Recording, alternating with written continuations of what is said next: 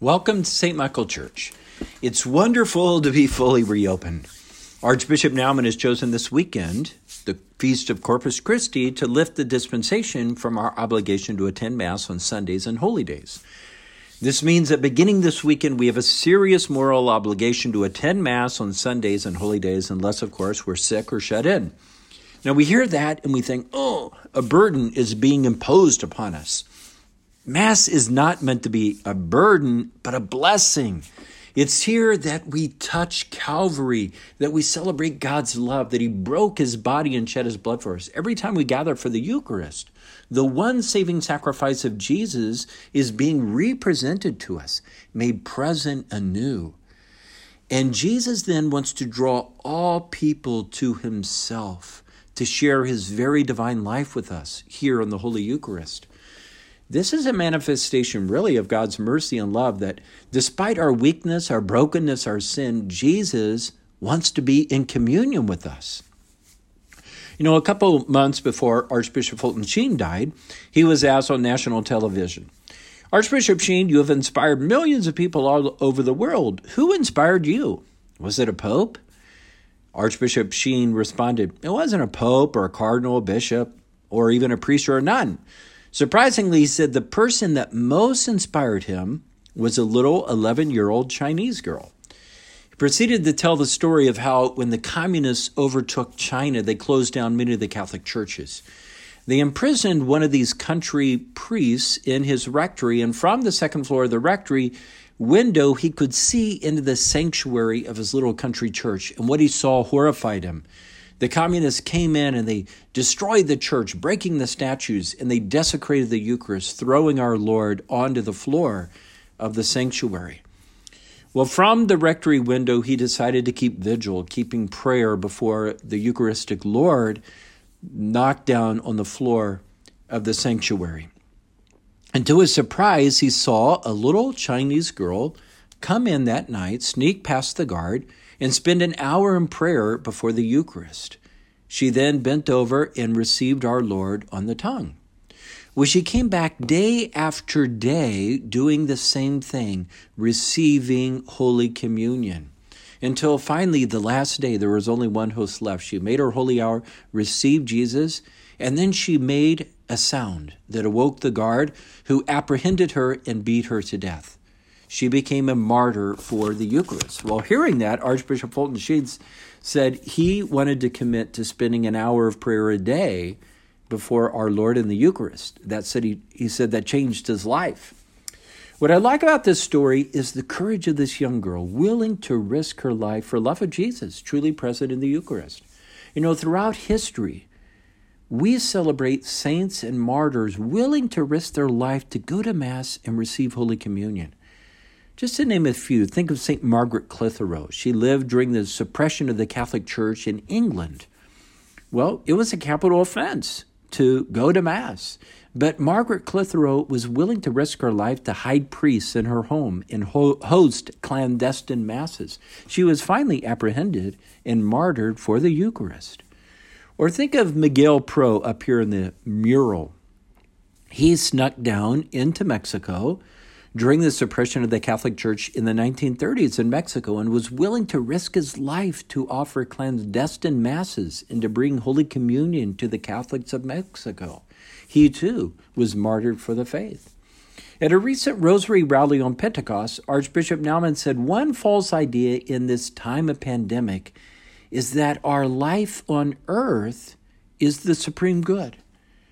On the one hand, he said, don't get me wrong, we are called to be good stewards of our health and of our bodies. We shouldn't be cavalier or foolhardy in placing ourselves needlessly in danger.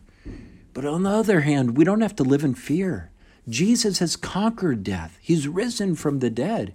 And we remember the goal of our life isn't to live forever here on earth. It's to be with God in heaven forever. It's eternal life.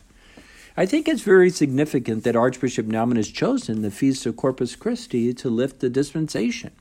First, it's here that we celebrate God's presence. The Eucharist is Jesus, body, blood, soul, and divinity. We cannot receive Holy Communion by watching Mass on TV at home. we can only receive the Eucharist here physically by coming to Mass. Secondly, I think this pandemic has driven home the fact that we're not made for isolation or loneliness. We're not made to be cut off. We're made for relationships. In fact, the whole goal of our life is communion, to be in communion with Jesus and communion with each other. Jesus always calls his people to come together to be a family of faith. You know, it's in our pride where we think, well, I can do it alone. I don't need to be a part of a community of faith. We need each other. We need to be here. Your presence here is important.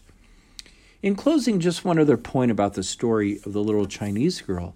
She had this amazing piety and reverence, praying an hour before receiving the Eucharist. And I want to talk on this Feast of Corpus Christi about how we properly dispose ourselves to receive Holy Communion. First, we should be recollected. Just like that little girl spending time in prayer, how we spend our week. If we're not finding time for prayer and recollection, then our experience of Mass is going to be kind of superficial. See, how we spend our week affects our experience of Mass. If my week is chaotic, busy, distracted, why would I think that my experience of Mass is going to be somehow peaceful and recollected? So the more we pray during the week, the better and more enhanced our experience of the Mass will be. Secondly, to prepare for Holy Communion, we fast. What happens when we fast? We get hungry. This is meant to awaken in us a hunger for the Lord, who wants to feed us with his very presence. We're just called to fast for 1 hour before receiving Holy Communion. Now, on a Sunday Mass, if we don't receive communion until 30 minutes into Mass, that means I have to fast for 30 minutes before Mass. It's not a huge sacrifice, except for water and medicine. And finally, if we're conscious of mortal sin, we're required to go to confession as a way to prepare for Holy Communion. Okay, this means if I deliberately miss Mass on Sunday or Holy Day, I should be going to confession as a way to prepare to receive Holy Communion. Why does our Mother, the Church teach this? Do you know the number one biblical image of God's plan of salvation? Marriage. God wants to wed his people. The whole goal of our lives is to live in the wedding feast of the Lamb. Now, what would happen in marriage if one of the spouses broke their marriage covenant? Suppose there was an instance of infidelity. Well, before the spouses would come together to express their love and communion, there needs to be repentance and reconciliation. You see, mortal sin is not so much a breaking of a law, but a breaking of a relationship.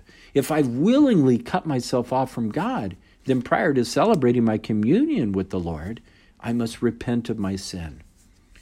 What a gift to be back.